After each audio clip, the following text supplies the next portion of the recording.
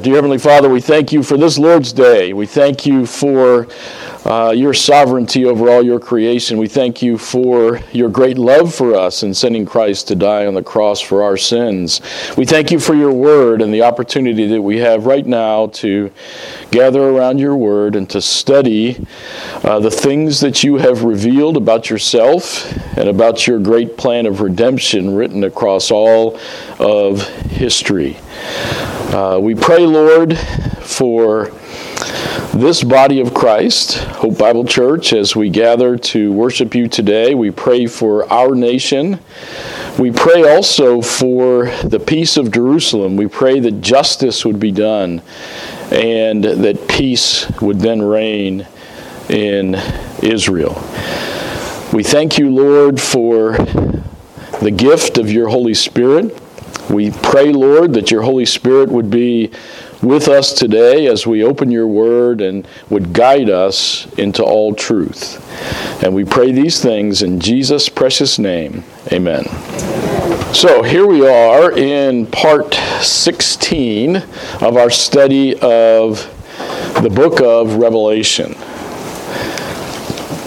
So we're going to be starting into chapter 7 today, and so we've been through these first 6 chapters, and we've seen the first 6 seals opened, and now there's a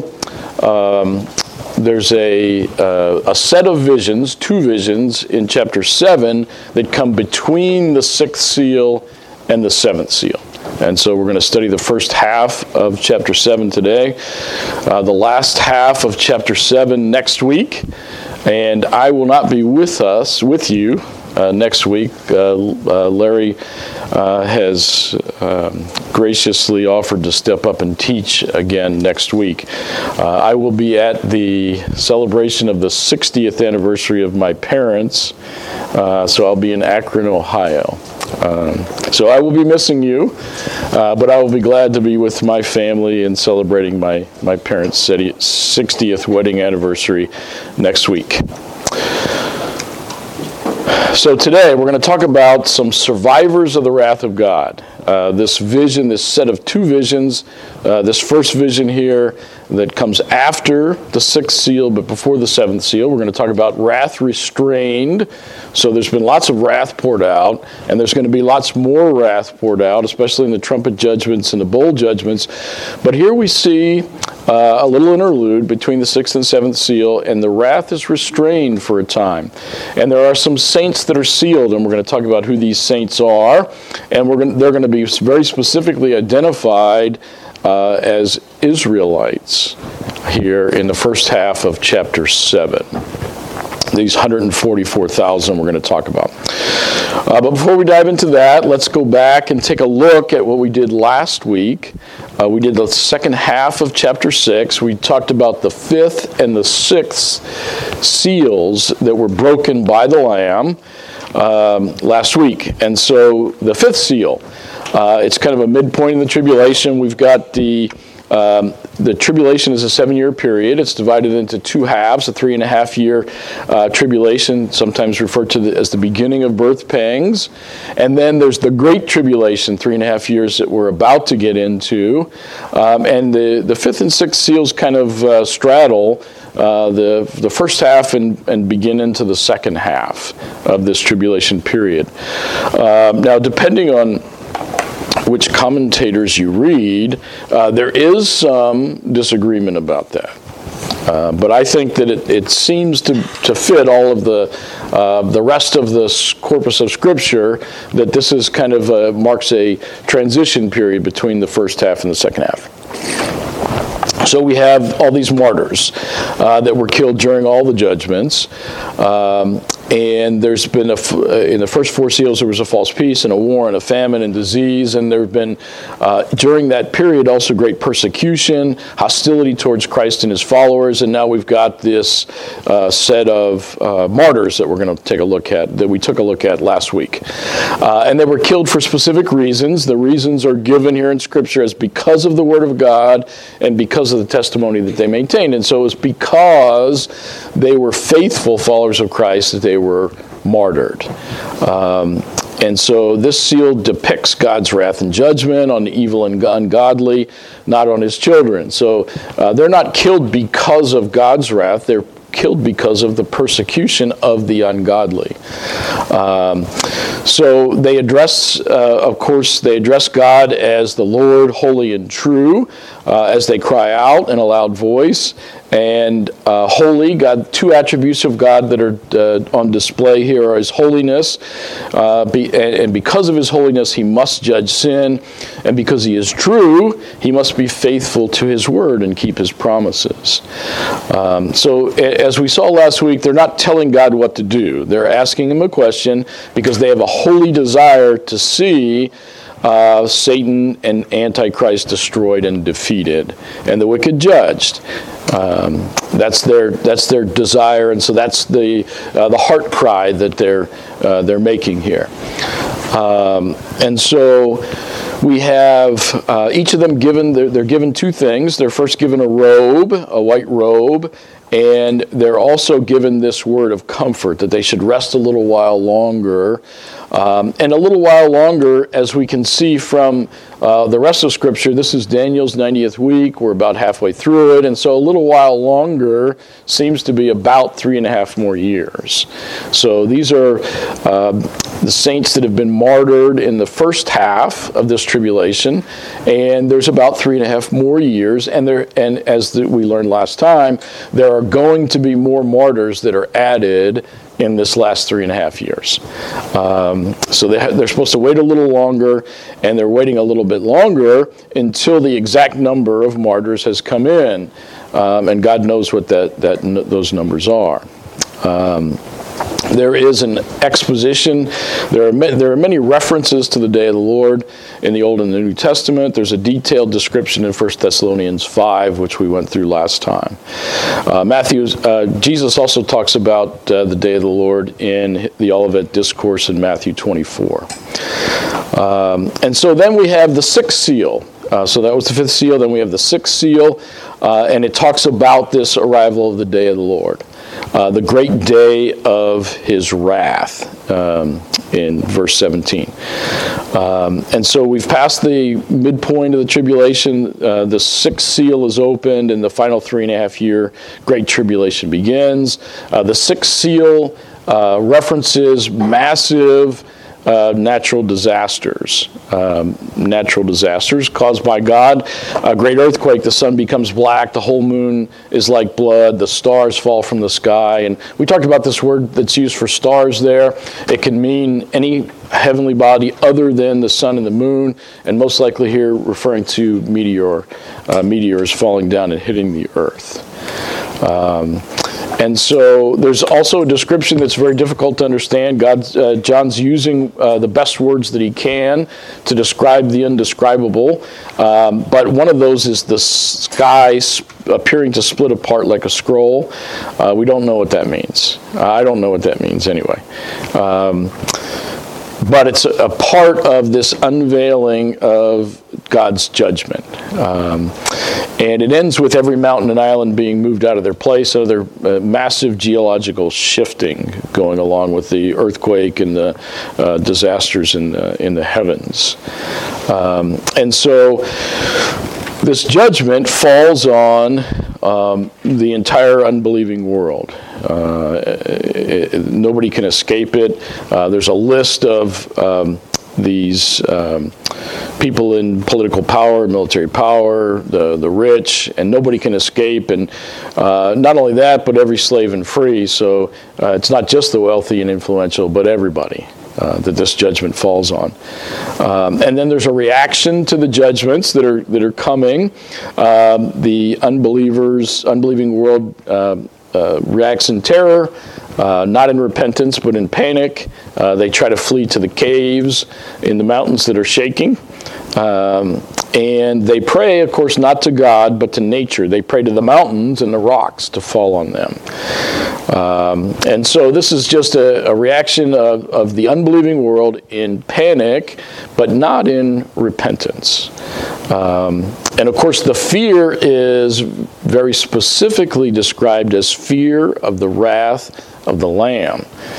So it's Christ who's here, the instrument or the agent of judgment here, and people are starting to realize that. So there's this uniform realization that, hey, these things are not normal, and these things are the wrath of God. There seems to have become a universal acknowledgement that these things are from God.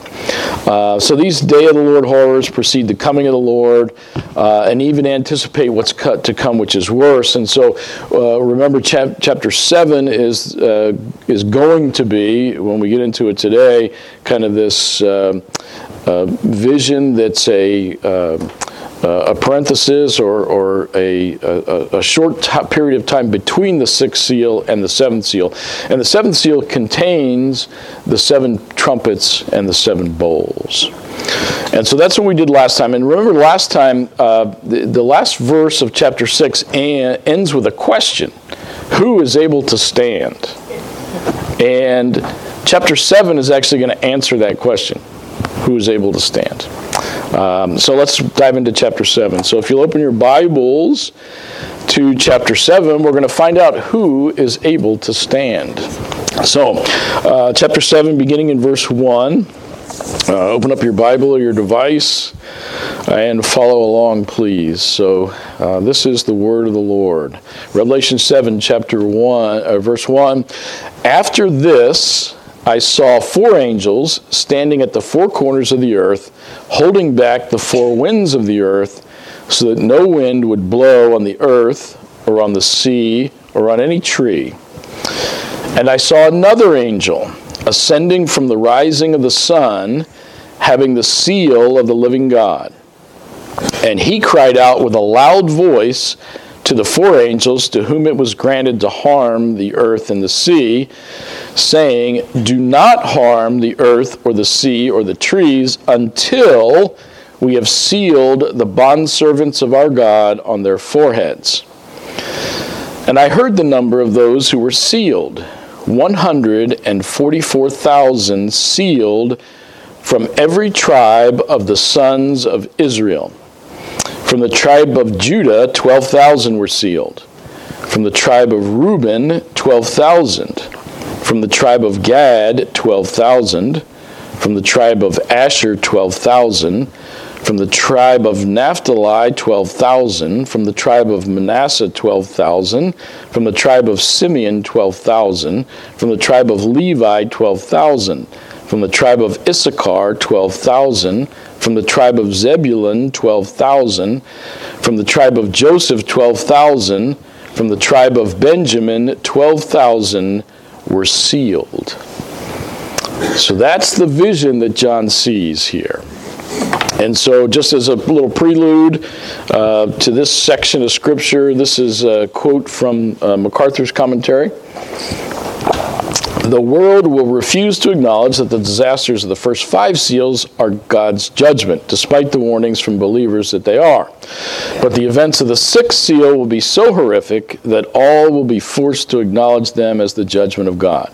In their terror, amid their futile attempts to hide from the terrible presence of God the Father and the Lamb, people will cry out, the great day of their wrath has come, and who is able to stand? That question that closed verse 6. Chapter 7 forms a parenthetical section between the 6th and the 7th seals to answer that question, introducing 2 groups who will survive the fury of divine judgment. The first, those described in verses 1 to 8, are the Jewish evangelists who will be preserved on earth. They will survive the holocaust of divine wrath unleashed by the seal, trumpet, and bowl judgments. God will also protect them from the murderous efforts of Antichrist and his henchmen to wipe out believers in the true God.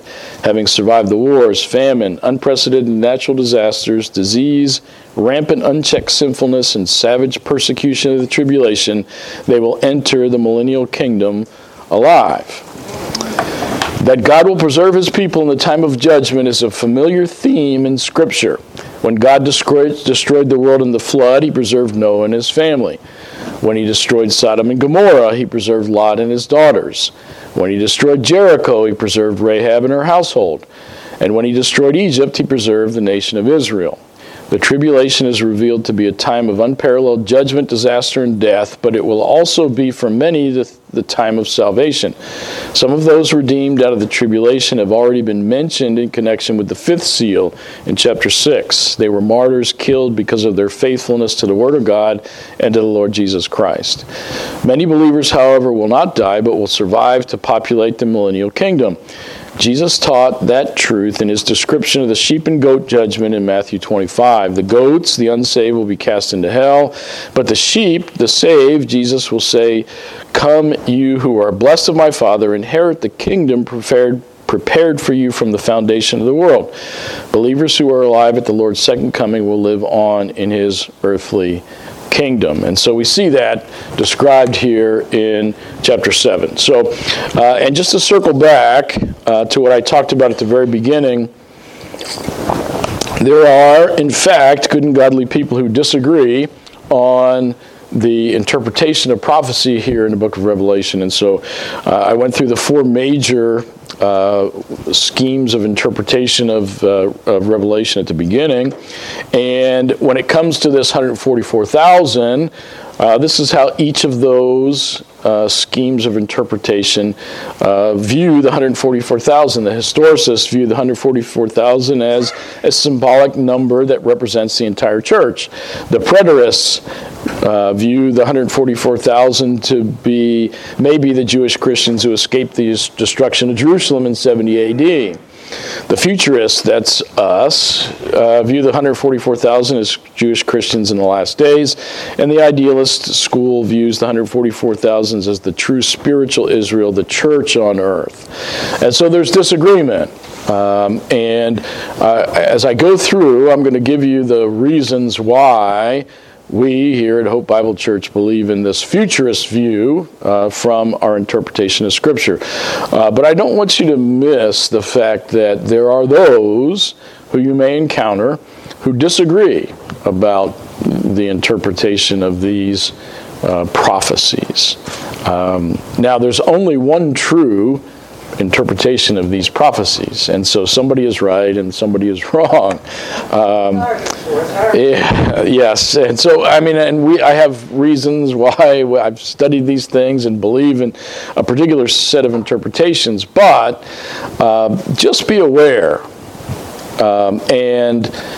My counsel to you would be to let your conversation be seasoned with grace should you encounter somebody who disagrees on these prophecies.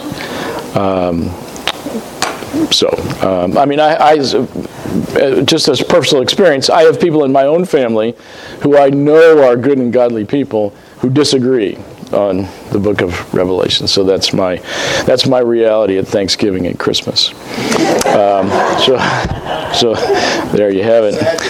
That's right. Yes. Yeah. Won't they be surprised? There they go.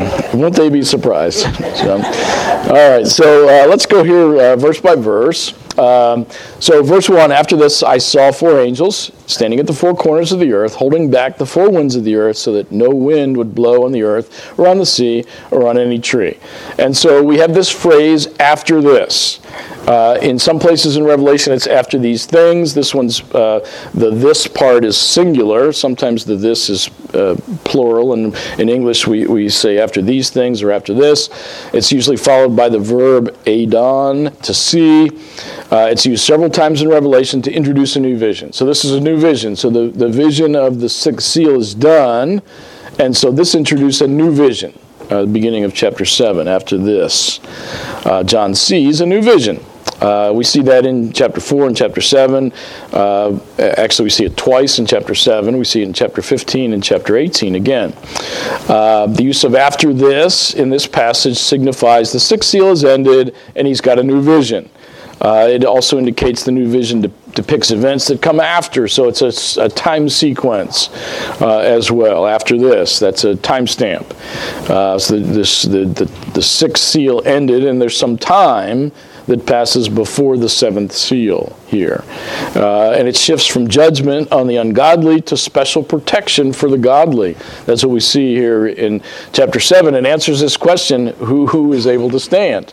Well, who is able to stand? Okay, here we have it. Verse 7, this is a description of two groups who are able to stand and why they're able to stand. And so this vision unfolds, and it starts with John seeing four angels. And angels, of course, are frequently associated in Scripture with God's judgment. They execute God's judgment. They're God's messengers, and they're messengers in a couple of different senses, one of which is his judgment, messengers of his judgment.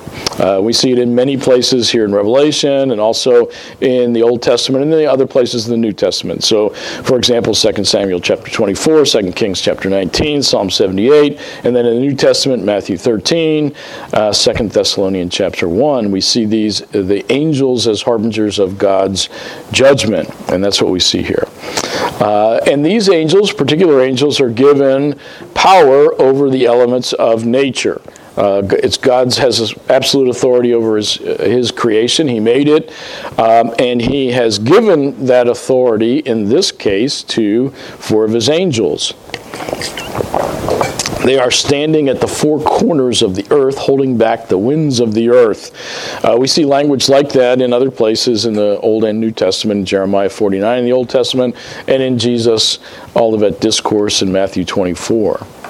And so unsophisticated skeptics have used this four corners of the earth to say that, hey, look at these ignorant rubes who wrote this, these ignorant shepherds who wrote this ridiculous Bible. They think that the world is square and flat.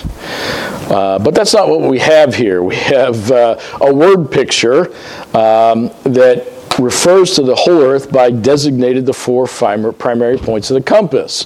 The primary points of the compass, north, south, east, and west.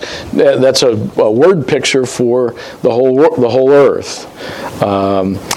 That's all this is, and that's the kind of word picture that you have in many secular books and secular literature, and nobody thinks that means that they think that the earth is square and flat. It's a ridiculous criticism of the Bible. So these powerful angels ensure that no wind would blow on the earth or on the sea or on any tree. So the winds are associated in Scripture with God's judgment in other places, in Jeremiah and Daniel and Hosea, and that's what it means here. This is restraining the future judgments that are coming, in particular the trumpet judgment. So we'll see the seventh seal contains the seven trumpets, and those seven trumpet judgments are what's in view here with the holding back of the winds. It's a holding back. The sixth seal is done, but the seventh seal is not yet, and this is a word picture of the fact that there's a delay in this judgment. There's a delay in the seven trumpet judgments which are to come as part of that seventh seal. And so they're being held back, and that's what we see. So no wind, no breeze, no movement of clouds in the sky. Everything will be deadly still. This is a incredible power, demonstration of God's power through his angels. But there's also this picture, the symbolism of holding back judgment. That's what it means here. Holding back is it's a very strong Greek word, krateo. Suggests that the winds are struggling to break free from their restraint. In other words, the angels have to actively hold back these winds because these winds are ready. This judgment is ready to come, and they're actively holding it back. It's a word of struggle there, that Greek word krateo.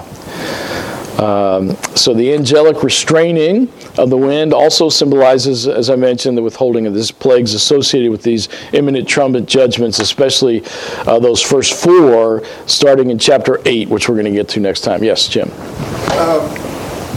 you physically mean the wind as well as the judgment? I think so. But remember, it's a vision. And so John is seeing things. He's describing what he's seeing in a vision. So what he sees in the vision is angels holding back winds. And so that's in John's vision. And the vision then has meaning, a spiritual meaning as well. There's the silence, there's this holding back of the wind, so it's perfectly still on earth. There's a silence in heaven, and then the seventh seal is broken, and judgment is unleashed, beginning with these trumpets that we'll see. And so, yes, we have this kind of pause here in verse 7. Silence in heaven, we'll see. Here we've got totally still with the winds held back. And the meaning behind that is the judgments are coming. And we'll see that in verse 8. So the next phase of God's wrath is restrained for the moment. The winds of judgment are gathering force and soon to be released, but there's a reason for this pause. And we'll see that reason here in a moment, both as it plays out for the rest of chapter 7. So verse 2, and I saw another angel. So there's 4 angels holding back the winds, but then there's a 5th angel. And I saw another angel ascending from the rising of the sun, having the seal of the living God, and he cried out with a loud voice to the 4 angels to whom it was granted to harm the earth and the sea. So there's a 5th angel. And so there's a reason for the temporary restraining of God's judgment. It becomes clear here with this other angel that talks to the 4 angels who are holding back the winds. Some have identified this angel as Christ, but that is unlikely. This word allos, another angel, means another in the same sequence or of the same kind. So there's 4 angels and there's another of the same kind of thing. That's what that Greek word allos means. And so Christ is not another thing like 4 angels. And so it wouldn't fit for this to be Christ. Christ did appear in the Old Testament as the angel of the Lord, but he is not in essence of the nature of angels. And so that wouldn't fit this sequence here. And in addition, in verse 3, as we'll see, this 5th angel uses the word we when he's talking to the other 4 angels, the pronoun we. And so he's identifying himself as like those other 4 angels. And Christ wouldn't do that. John saw the angel ascending from the rising of the sun. What does that mean? It's a poetic way of saying from the east. Where does the sun rise? Sun rises in the east. And so that's the point of the compass where the sun rises. And so think about where John is as he's seeing this vision. He's on Patmos. It's off the coast of Turkey. And so if you're on Patmos and you look to the east, which way are you looking? What are you looking toward? Israel. Right? You're looking towards Israel. So this angel is coming up from the east. He's coming up from Israel, Jerusalem. That's where he's coming from. That's where John sees this angel coming from. And of course, that's where God's promised salvation comes through Jesus, the Messiah. That all happened in Jerusalem. Jesus was born there in Israel. He lived his whole life in Israel. The crucifixion was in Jerusalem. The resurrection was in Jerusalem. The ascension was in Israel. All those events were in the east, as from John's perspective, where he is on Patmos. And so that's where this angel comes from, with the seal of the living God. So the angel has with him this seal, the seal of the living God. Now this is different from the other seals. So there's 7 seals on the scroll, but this is a different seal. This is the seal of the living God. That Greek word translated seal here often referred to the signet ring of a king, what a king would use as the seal of his authority.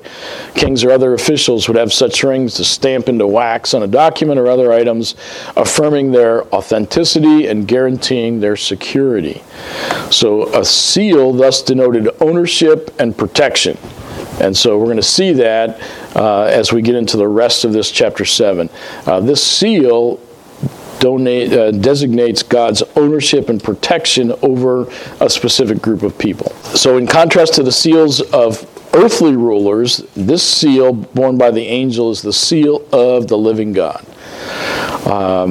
That's a frequent identification for for God in the Bible, the living God in both the Old and New Testament. It's here in Revelation in chapter 4 and chapter 10 and chapter 15, but also many times throughout Scripture in Deuteronomy and Joshua, 1 Samuel, 2 Kings, and all the way through to the New Testament in Matthew and Romans and 2 Corinthians and 1 Timothy and Hebrews, this description of the living God. God as the living God, the one and true living God, to distinguish him from the dead idols that were worshipped by unbelievers. Those were not living gods that the unbelievers worshipped.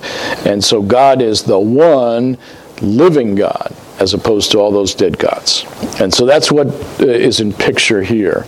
The seal of the living God, as opposed to all those dead idols. Any questions so far? Everybody with me? Good. All right. And so in the Old Testament, God marked Israel in different ways, in different circumstances. So he marked Israel with blood on their doorposts for the Exodus.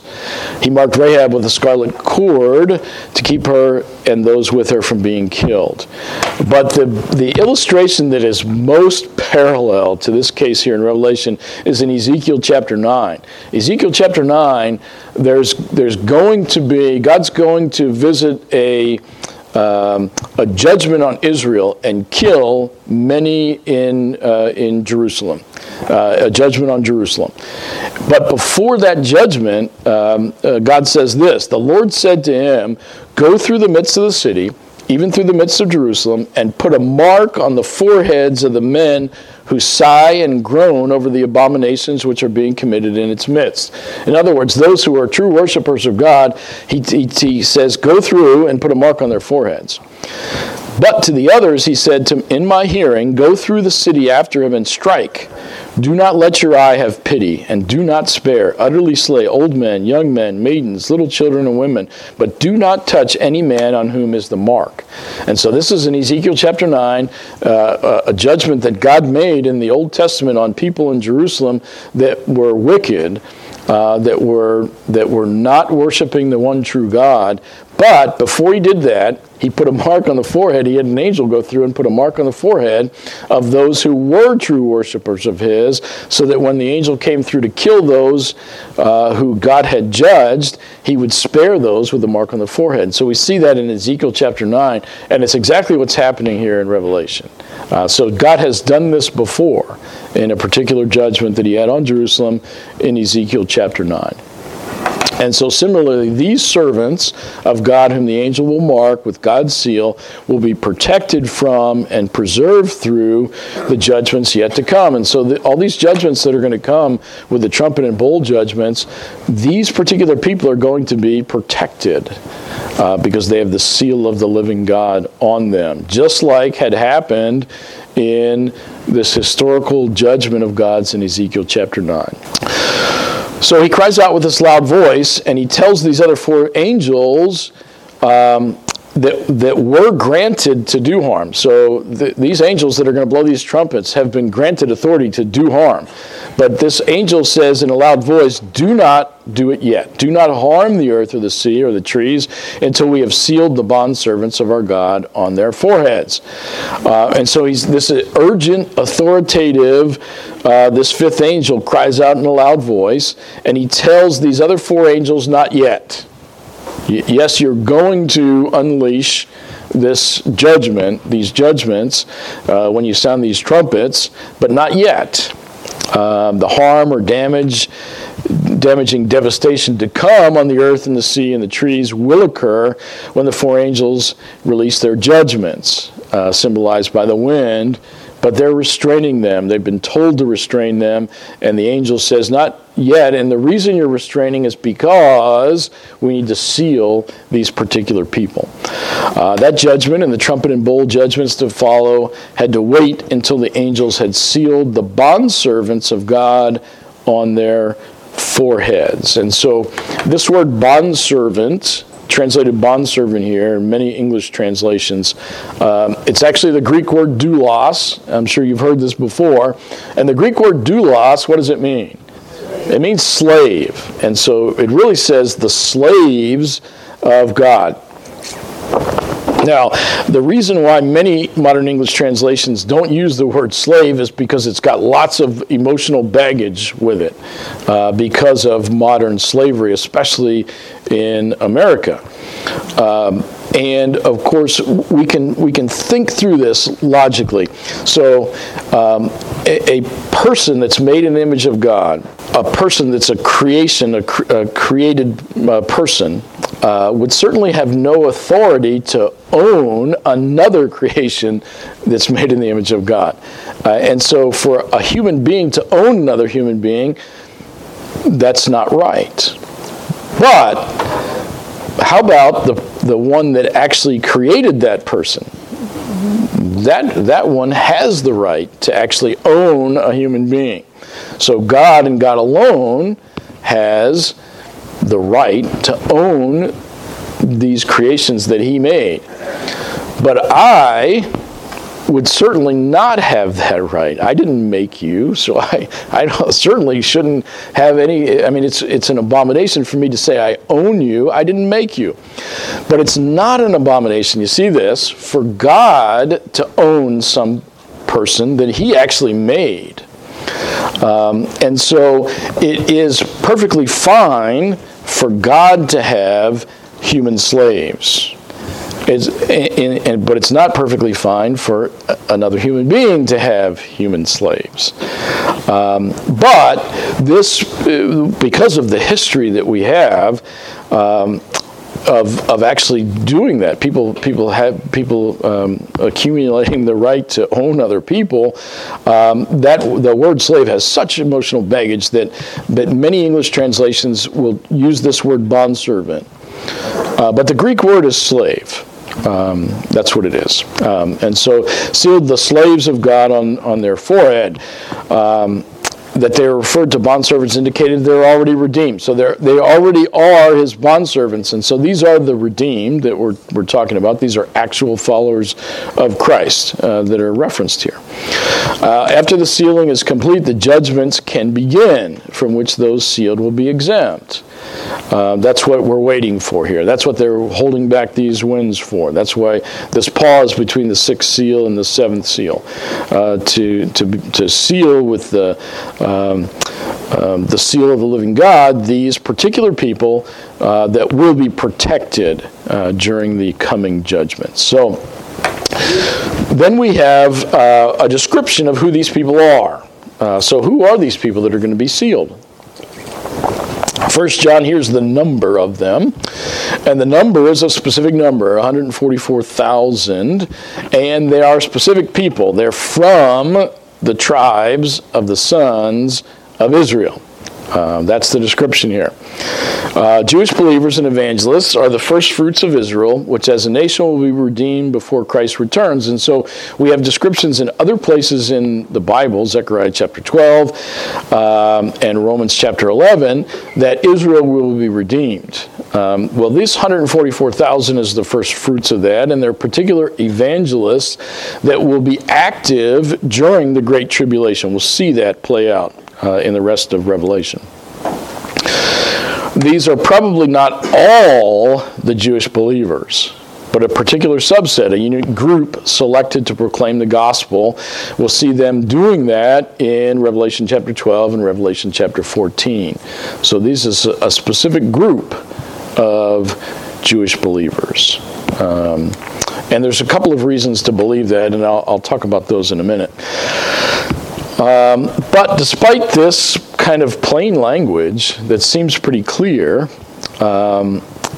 many persist in identifying this group as the church, not as Israel, but as the church. And there's a name that's given to this particular theological way of looking at things. It's called replacement theology, that the church replaces Israel. And so every promise it made to Israel now transfers to the church. And so everything here in Revelation that refers to Israel is really referring to the church. It's called replacement theology. And the Presbyterian Church, for example, believes in replacement replacement theology. And I grew up in the Presbyterian Church. My father's an elder in the Presbyterian Church. My grandfather was an elder in the Presbyterian Church. My great-grandfather was an elder in the Presbyterian Church. So I know a little bit about this replacement theology. So if you go back to the major groups of Christians who believe in replacement theology, they're from the Reformed tradition, and they're not all, but primarily amillennialists. In other words, they really believe that all this stuff in Revelation is talking about 70 A.D. And so you have to put that in context. The whole way of looking at things is from a particular. It's a whole system of eschatology. Yes, and so yes, that's the view that we take, that I take, that absolutely most Jews today couldn't tell you what tribe they belong to. Right. If you have a Jewish friend, they can't tell you, well, I'm from the tribe of Gad, for example. They don't know that. But God does. Yeah, God made all these. So the reason why I can't get to replacement theology is that there are these promises that were made to Abraham, for example, that were unconditional covenants. And the unconditional covenants included land and Gentiles were also already included in the Abrahamic covenant, in the blessings to be given to all the nations of the earth, and so Gentiles are already mentioned there. But there's absolute unconditional promises made to the actual descendants of Abraham in that Abrahamic covenant, and to say that those are abrogated, I mean, the way they get there is they say that they spiritualize it. They say that they use the passage that says that not all that are descendants of Abraham are truly of Abraham, and if you're a believer, you're a spiritual descendant of Abraham. There's a passage in the New Testament about that, and they take that and they run with it, and they say that, well, the church is the spiritual descendants of Abraham. The church and the church alone are now the descendants of Abraham. It's only spiritual, not physical. That's the way they get there. I don't think that fits, and so I don't believe that's true, but that's how they get there. So we have 144,000. It seems pretty clear to me this is talking about Jewish believers. Yes, yeah, but they say it's just the church. They don't say it's actually Jews here. Yeah, but he couldn't answer me on that. Yeah. So you can get in these discussions with people that believe differently, and it's worth doing that. I mean, it's fine as long as everybody can be civil about it.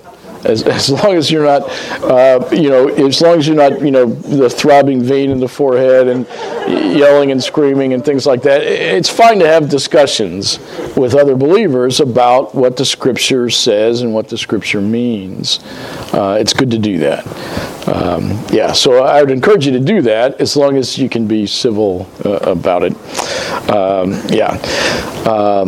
So yes, I don't think it's the church. I think it's actually Jewish Christians. So it's part of the church.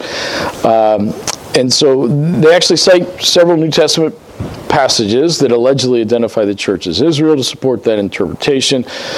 But the identification of Israel with the church in those passages is tenuous and disputed. In other words, there's nothing clear that you can point to say, hey, look, it says that the church is Israel.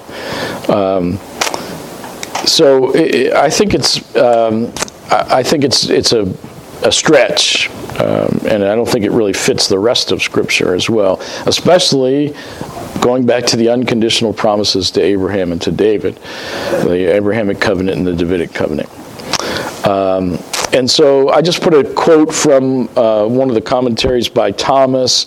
Thomas says there's no clear-cut example of the church being called Israel in the New Testament or even in ancient church writings up to 160 AD. That's the first reference ever made to the church being Israel. So not only the New Testament, but the first generation of church fathers, none of them said anything about the church being Israel either. And then it popped up in the second century. Further, such an attempt becomes even more ridiculous because it necessitates typological interpretation that divides the church into 12 tribes to coincide with their listing of Revelation 7 here. That's a problem, I think. There's nowhere that the church is divided up into 12 tribes. Which tribe of the church do you belong to? So I think it's a real stretch when trying to fit this particular passage into that system interpretation.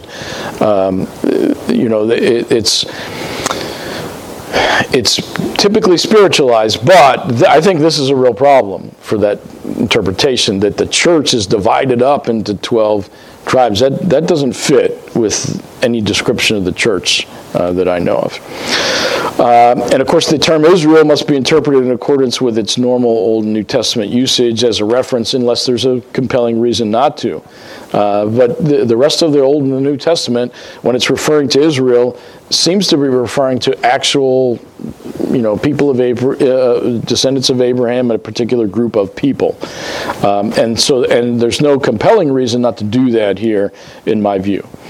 And there's no exegetical reason not to interpret the numbers as literal. There is quite a movement by those who believe that in replacement theology to spiritualize these numbers as well, and just say, well, 144,000, that just means a really big number.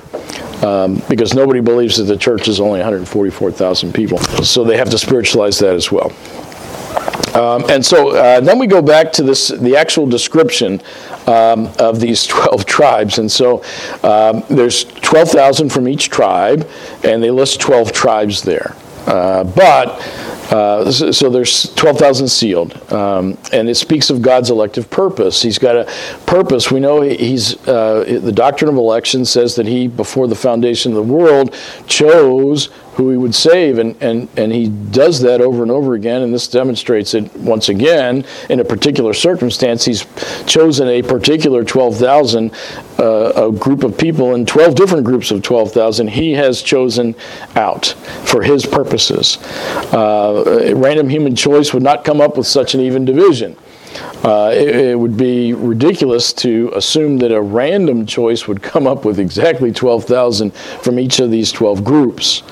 Tribal records, of course, were lost to the Jews when Rome was sacked by Jerusalem was sacked by Rome in AD 70.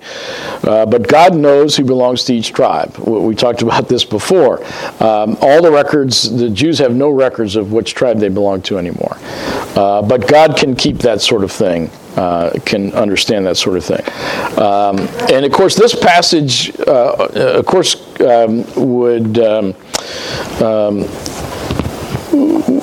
would contradict this idea that 10 tribes were lost. In fact, they're never lost.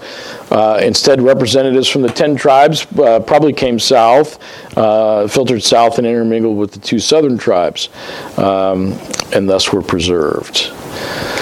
Also, we have the specific names here raising a number of questions. I don't know if you noticed this particular set of names here, but there's some missing, for example. First of all, there's no standard way of listing the 12 tribes. There are at least 19 different ways of listing them in the Old Testament, and none of them agree with the list given here. So in the Old Testament lists, sometimes they're in the order of birth. Genesis 29 to 35 typically list them in the order that they were born. At other times, it's the order of Jacob's blessing them in Genesis 49. He blessed them in a different order than they were born. In Numbers 2, they're listed in the order of encampment. In Numbers 26, they're listed in order of census before the invasion of Canaan. In Deuteronomy 27, they're listed in a different order for the blessings and the cursings. In Deuteronomy 33, they're listed in a different order for Moses' blessing. In Numbers chapter 1, they're in the order of the princes. In Joshua chapter 13, they're in the orderance of the inheritance. In 1 Chronicles chapter 2, they're listed in order by the wives and concubines, which is different than the order that they were born. And in Ezekiel chapter 48, they're listed in the order of the gates of the city. And so they're listed in different orders and different actual names in some of these lists in the Old Testament. And so here we have a particular list of 12 tribes. And it's not unusual that the lists are a little bit different for different purposes. And so I'd like to talk about that. First of all, Reuben is the firstborn, but Judah is listed first. So why would Judah be listed first here in this particular list? Because that's Jesus' tribe, right? And so Jesus is the focus. This is the revelation of Jesus Christ. And so the tribe that produced the Messiah comes first in this list. And so I think it's not a really mystery why that particular Judah comes first.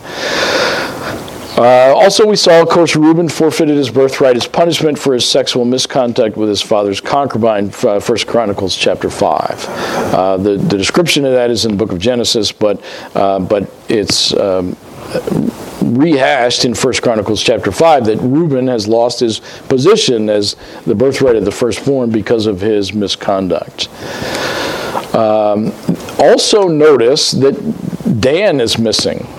One of the sons is not mentioned at all here. So Dan is one of the tribes of Israel, one of the sons of Israel, one of the tribes, not mentioned in this list of 12. I don't know if you noticed that, but he's left out in favor of the tribe of Levi. So the tribe of Levi is left out in some lists because Levi didn't get a particular land. They got cities within each of the land areas, but not a land of their own because the Lord himself was their portion. But Levi is listed here because this is not a land. This is a particular evangelistic purpose, these 12,000. So Levi's there, but Dan's not. And probably due to the tribe's penchant for idolatry. Deuteronomy chapter 29, Dan was the leaders of the idolaters in Israel, worse than the rest of the nation. We see that in Deuteronomy 29, we see it in Judges chapter 18 and Amos chapter 8. Dan was the leader of the idolaters, and he's left out here of this particular purpose of providing evangelists during the Great Tribulation. Dan is not included as being sealed and protected as a particular evangelistic outreach group in the tribulation. Dan's not part of that. Dan will share in the millennial blessings. Ezekiel chapter 48 lists Dan. So the tribe, it will be there in the millennial kingdom. It will be in the restoration of Israel, but it's not. It doesn't get to participate in this particular this duty and protection in the tribulation. And so God decided that Dan's going to be left out of this particular purpose of his. And he has the right to do that, and he has done that here in this list. The name of Ephraim is also omitted in favor of the father Joseph. So the tribes of, sometimes listed as the half-tribe of Manasseh and Ephraim, the two sons of Joseph, each one of them got a portion amongst the distribution of land, Manasseh and Ephraim. But in this list, we have Ephraim left out and Joseph included. So Joseph still gets a double portion. He gets Joseph and he gets Manasseh, but Ephraim is left out. And Ephraim is defected from the ruling house of Judah, Isaiah chapter 7. Ephraim, like Dan, was consumed with idolatry, Hosea chapter 4. And so Manasseh is included because he's a faithful son of Joseph. Joseph still gets a double portion, but Ephraim is left out. And so Ephraim does not get to participate in this evangelistic part of and the protection in the Great Tribulation. For God's own purposes, he's done that. So there's a specific list here, and there's some interesting little details, little nuggets of who's included in this particular list and this particular duty that God has given to the descendants of Israel, and who's left out, and why are they left out. And of course, we can only This is, of course, a guess, a speculation here. Yes. So Joseph gets 12,000. So what does that mean? So who are these descendants of Joseph that are included? So it seems that would include some descendants of Ephraim, because we've already got the descendants of Manasseh included as a separate 12,000.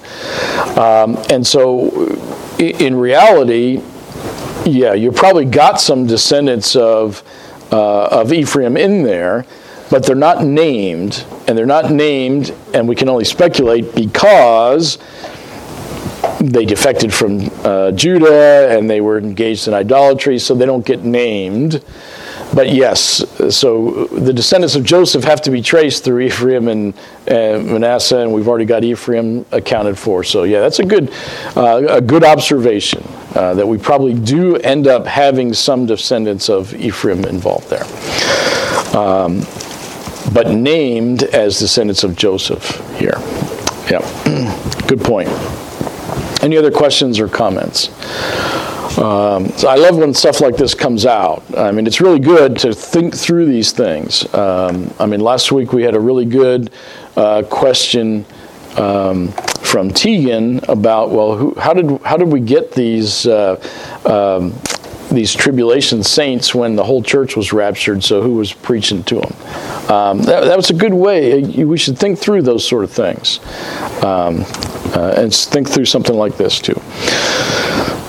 Okay, so this passage reinforces the biblical truth that God is not through with the nation of Israel. So we really see that. If you read through Romans 9 through 11, you can see that. You can see that in Paul's writings, you've got this idea that yes, the Gentile believers in Christ are spiritual descendants of Abraham, but it's the part of the promise that talks about Abraham's descendant, seed, singular, Christ, providing a blessing to all the nations, to the Gentiles.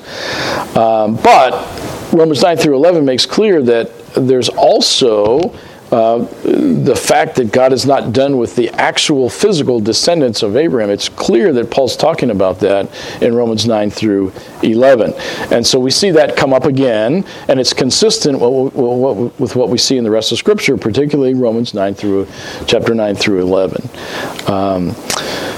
And so Israel, we have this history from the Old Testament that Israel was God's people, God's chosen people, and there was a purpose that God had behind that.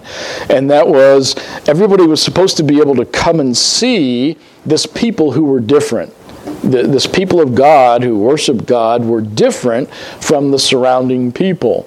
And so God had all these requirements on Israel to behave in a certain way so that people would see that God's people were different from everybody else. And of course they failed spectacularly. And they were punished for failing spectacularly. With the northern nation of Israel taken away in 722 to captivity by Assyria, and the southern nation of Judah taken away by Babylonian captivity in 586 BC. They were punished. God told them he would punish them if they misbehaved, and he punished them just like he said he would. But he's got a plan to give them another chance to be his witnesses. In other words, he's not done with the nation of Israel. So they failed in their mission to witness in the Old Testament, but according to the book of Revelation, they will not fail here. These evangelists will be very successful during the tribulation period. These particular evangelists that were called out from the tribes of Israel by God to do a particular mission of evangelism during this great tribulation, and they will be successful. From the Jewish people will come the greatest missionary force the world has ever known. The result of their effort will be a redeemed Israel as promised by God and innumerable redeemed Gentiles. And so that's the future of the descendants of Abraham, in accordance with and in keeping with the unconditional covenant that God made with Abraham.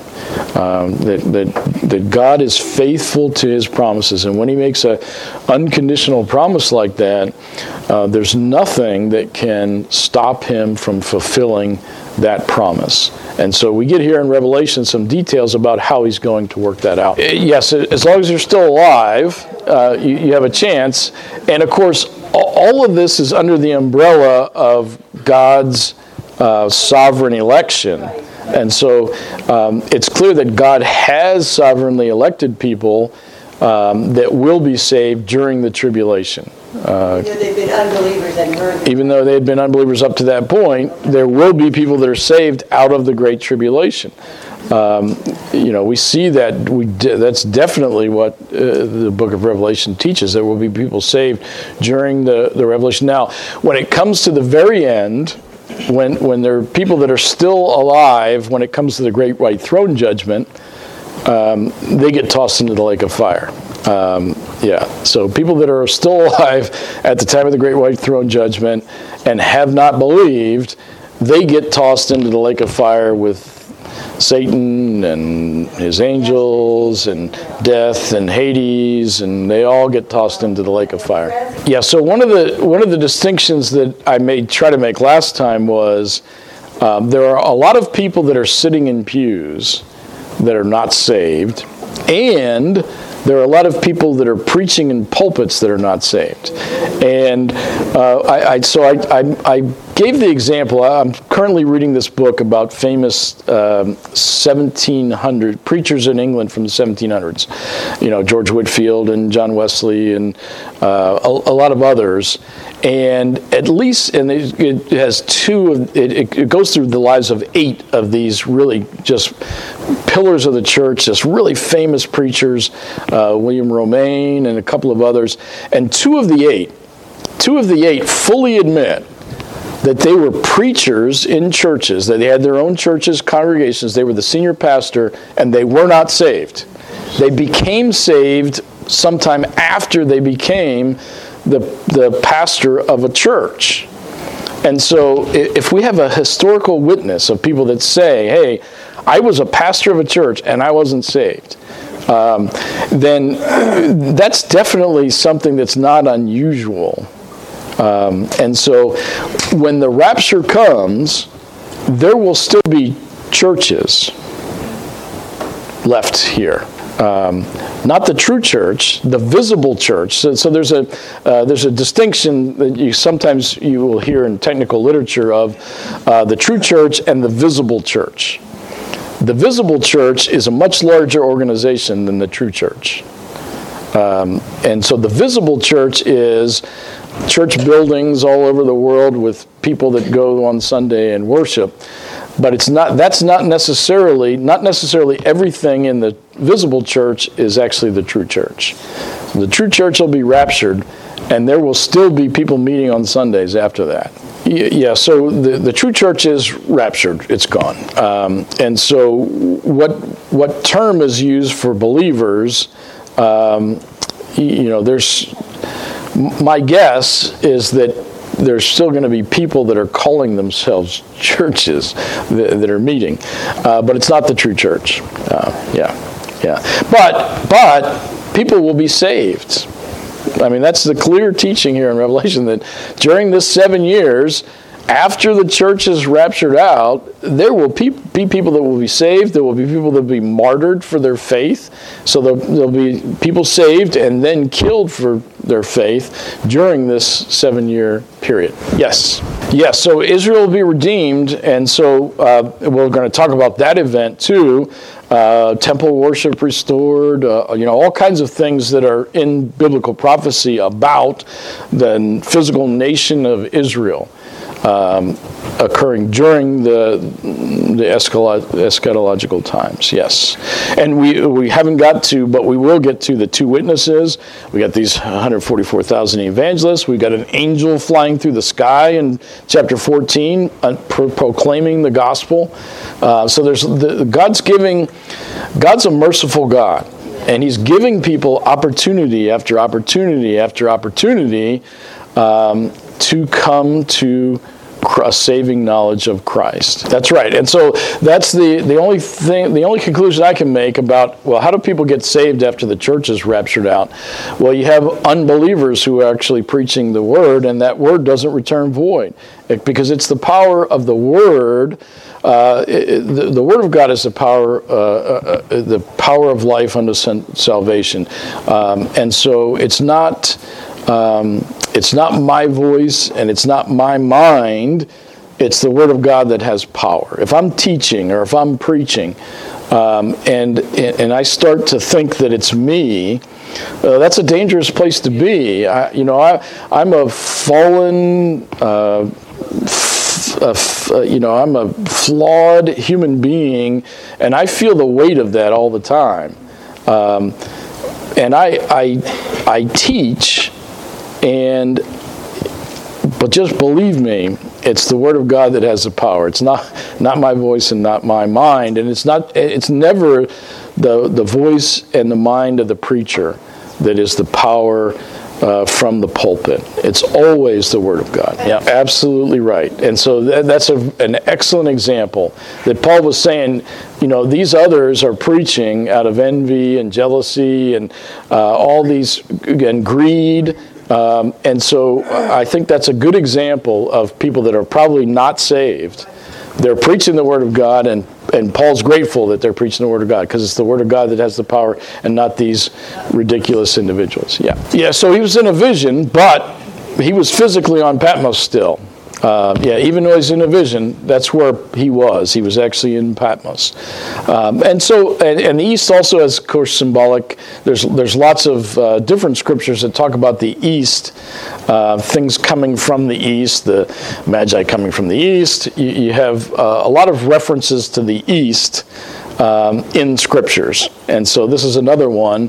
But I think it's interesting that from a physical standpoint, John was actually in Patmos, and to the east was Jerusalem, and that's where the angel is coming from. Yeah, so that's a good question. So the fact that they didn't get raptured, and you see that lots of people did. So I think it will be obvious that there's lots of people missing after the rapture. And then people that are in churches and look around and they're still there when lots of others are not, will that prompt soul searching among those folks? My guess is that at least among some it will. It will prompt some soul searching. The rapture has occurred. Lots of churches are empty, but I'm still here. What does that mean about me? So I think that probably will prompt some kind of soul searching like that among those that remain after the rapture. All right, we've run out of time. Let me close us with a word of prayer. Dear Heavenly Father, we thank you for our time together around your word. What a precious thing it is to study your word with brothers and sisters in Christ. And your word is powerful, Lord. We thank you for that. And I am so grateful that the power resides there and not in me. I know that I have no power apart from Christ. But I can do all things through Christ who strengthens me, because it's not me. It's in fact Christ who's doing these things. And we ask, Lord, that you would give each and every one of us this attitude that we serve Christ, that for us to live as Christ, and that we would be ambassadors for Christ to those around us. We all, Lord, have unbelieving family members and neighbors and co-workers and friends, and we pray, Lord, that we would use the power of your word to reach those people. We thank you for the opportunity that we have now to worship you together in corporate worship, and we pray that the worship that we offer will be acceptable in your sight. And we pray these things in Jesus' name. Amen.